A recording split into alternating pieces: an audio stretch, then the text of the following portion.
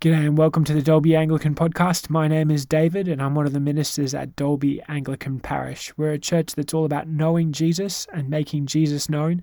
And if you'd like to learn more about our church, you can visit anglicandalby.org.au. This week's sermon focuses on Matthew chapter 21, verses 34 to 46, and it's entitled Trouble with Tenants. We hope you enjoy the sermon. The Lord be with you. And also with you. The Gospel of our Lord Jesus Christ according to St. Matthew chapter 21, beginning at the 33rd verse. Glory to you, Lord Jesus Christ. And as it's a rather long one, would you like to be seated?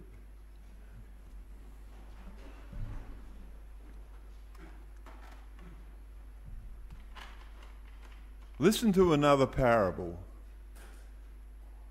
There was a landowner who planted a vineyard. He put a wall around it, dug a winepress in it, and built a watchtower. Then he rented the vineyard to some farmers and went away on his journey. When the harvest time approached, he sent his servants to the tenants to collect his fruit. The tenants seized his servant. They beat one, killed another, and stoned a third.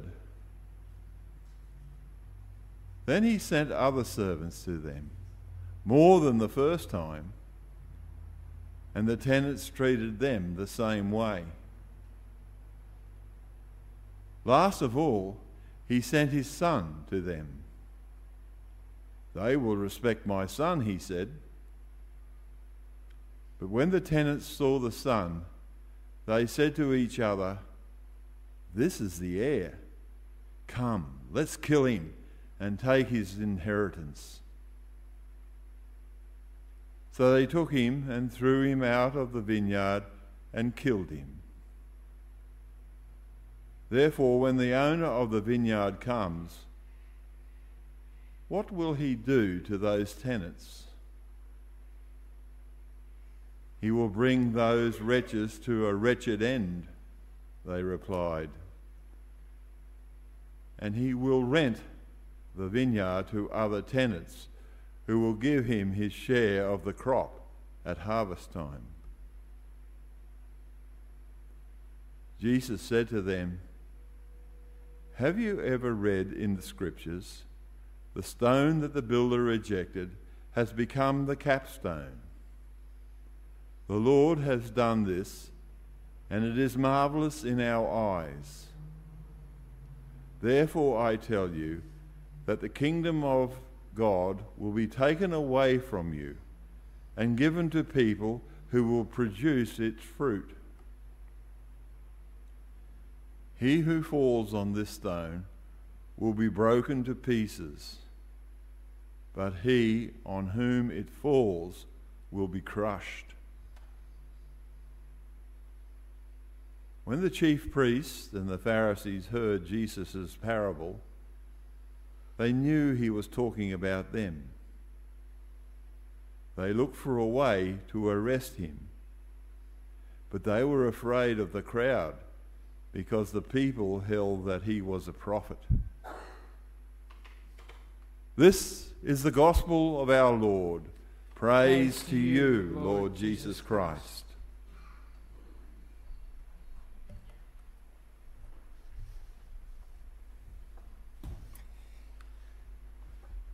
Thanks, Kenny.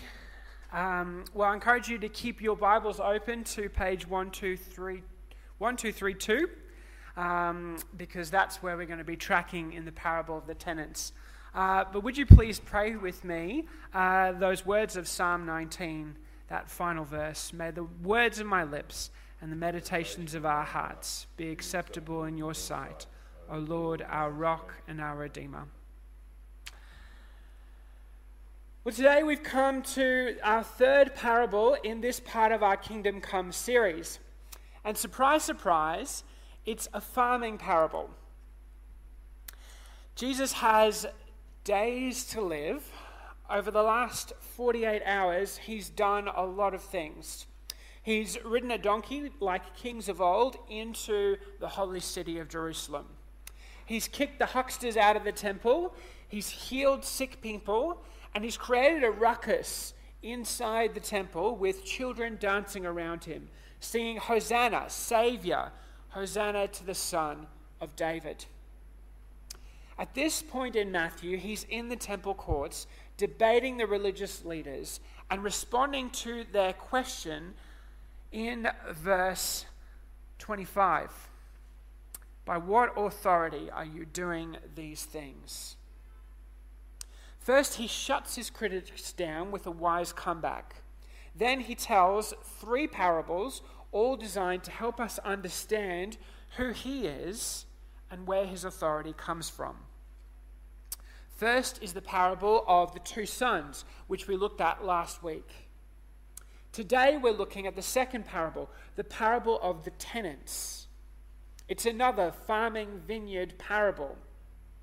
And you may wonder why Jesus is always banging on about farming. In Matthew alone, this is the 12th time Jesus has used farming imagery as a teaching tool. This is partly because Jesus knows his audience. Many of them were farmers themselves. It's also because Jesus knows his Bible. He knows his Old Testament. The Old Testament is chock full of illustrations of Israel as a vineyard and God as the vine grower. The parable of the tenants is almost a copy-paste job from Isaiah 5, which says, "My loved one had a vineyard on a fertile hillside. He dug it up and cleared it of stones and planted it with the choicest of vines. He built a watchtower in it and cut out a winepress as well. Then he looked for a crop of good grapes, but it yielded only bad fruit." Today, Jesus is riffing off this parable in Matthew 21 to tell us about who God is, to talk about the wonderful world he's given us. He also inserts the tenants into this parable from Isaiah to show us how damaging ungratefulness is. He exposes the violence that he's about to endure, and then he calls us to have courage to live for his kingdom. So let's think about this fine-tuned vineyard. Jesus begins his parable like this. There was a landowner who planted a vineyard. He put a wall around it, dug a winepress in it, and built a watchtower. See, it's familiar. It's carbon copy. Then he rented the vineyard to some farmers and went away on a journey. Now, you don't have to be Sherlock Holmes to figure out that the landowner is God, the vineyard is Israel, and the tenant farmers are the religious leaders. What we need to appreciate about this part of the parable is how beautiful this vineyard setup is. The vines are already planted. There's a wall around to keep out feral animals. There's a wine press, and even a watchtower, a place where farming families could live. They could keep an eye on their crops and on their workers, and they could also ward off intruders. This is a perfect, modern, turnkey operation. The landowner does all the work. Then he just finds some tenants, and all they need to do is care for it, and it will produce fruit. This makes me think about how perfectly set up our world is. The more scientists learn about our world, the more they marvel at how many variables synchronize perfectly to make life possible on our planet. They call it the argument from fine-tuning of the universe. It's almost as if all these dials have been lined up perfectly to make our planet livable.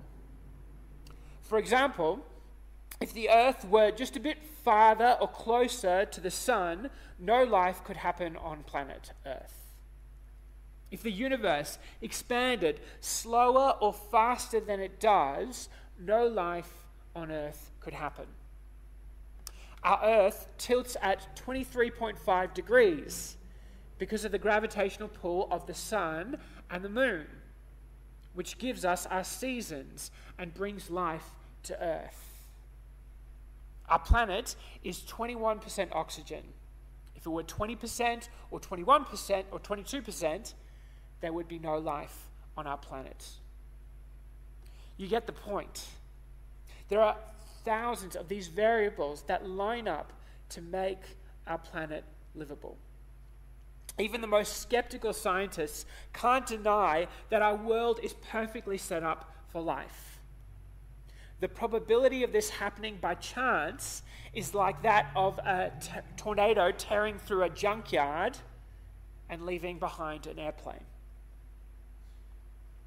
We live in a wonderfully designed universe, and to ignore the designer isn't just foolish, it's callous. Jesus shows us why in verse 34. Look with me at verse 34. When harvest time approached, he sent his servants to the tenants to collect his fruit. The tenants seized his servants. They beat one, killed another, and stoned a third. Then he sent other servants to them, more than the first time, and the tenants were treated the same way.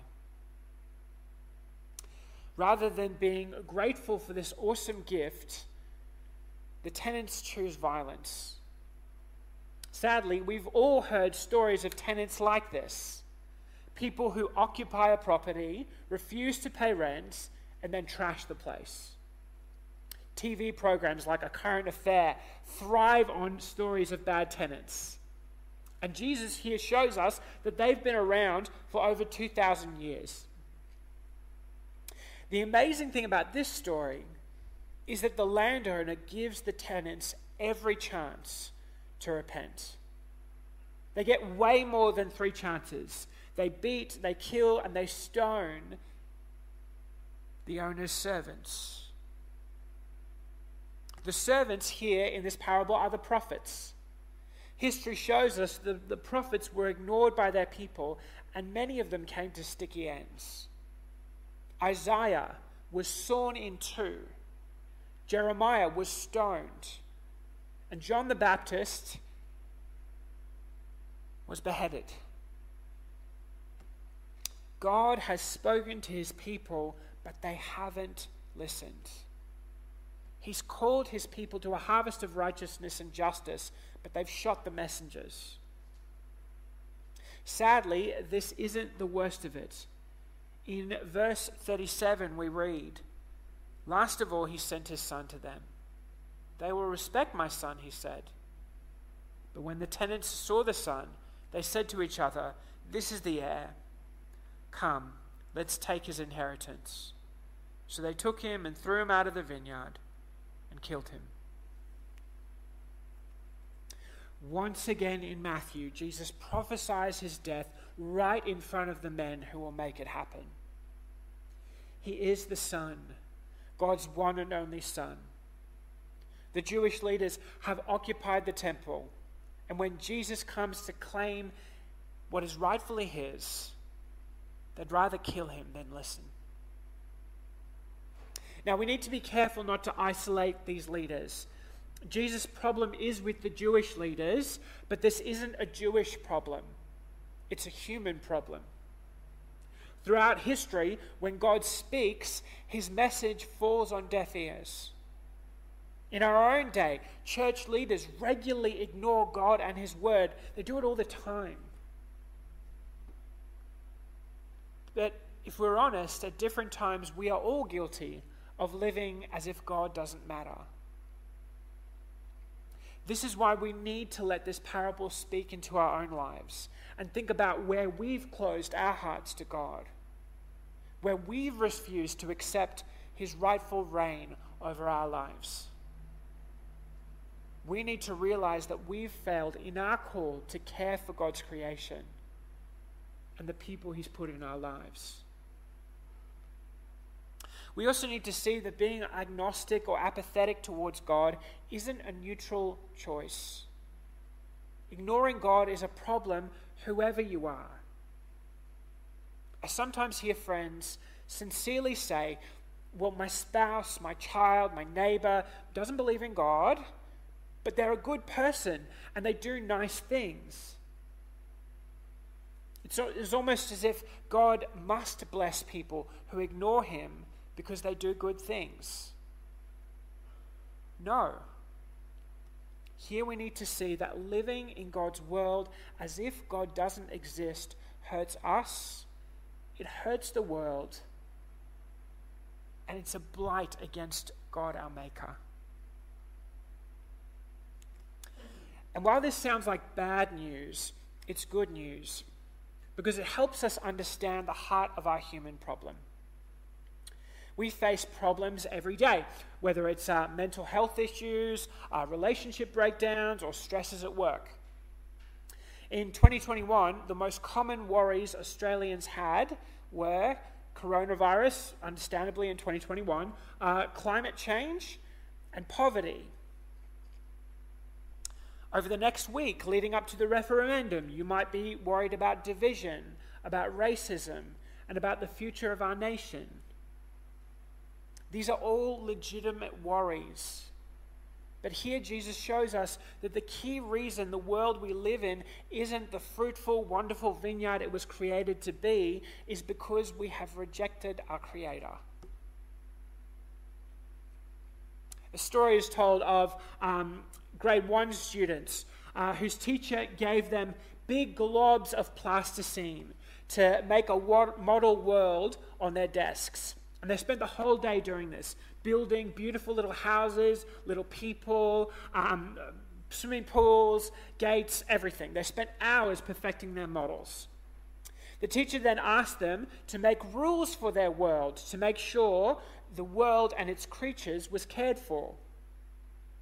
At the end of the day, the teacher congratulated the students on their hard work and asked them a question. What would you do to someone who broke the rules and ruined your world? A quiet little girl who didn't speak much looked up at the teacher and said, "Miss, I'd rip their legs off."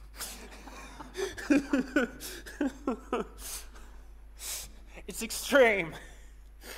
And this is in line with the answer given by Jesus' listeners in the temple that day when he asked them, what should the landowner do to those tenants?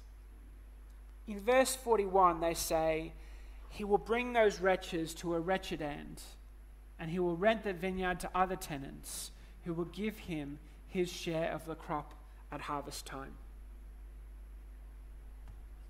There are so many fingers being pointed in every direction in our world today. But as the saying goes, whenever you point a finger at someone else's shortcomings, there are 3 fingers pointing back at you. Friends, the good news is that if we can identify the ultimate source of suffering in our world, sin, then we can acknowledge the source. And we can also find the solution, who is the Savior. Jesus calls us to courage to live for the kingdom. And this is where verse 42 is absolutely glorious. Look at verse 42. Jesus said to them, "Have you never read the scriptures? The stone the builders rejected has become the capstone. The Lord himself has done this, and it is marvelous in our eyes." That's Psalm 118. And Psalm 118 is all about God's never-ending love. Evil surrounds him, but God overwhelms it with grace and love. Here, Christ calls himself the cornerstone. The people are rejecting God, but through his rejection, God will bring about his rescue plan. While his enemies surround him and it seems like the tenants in the parable have the upper hand and the last word, actually, God is in control.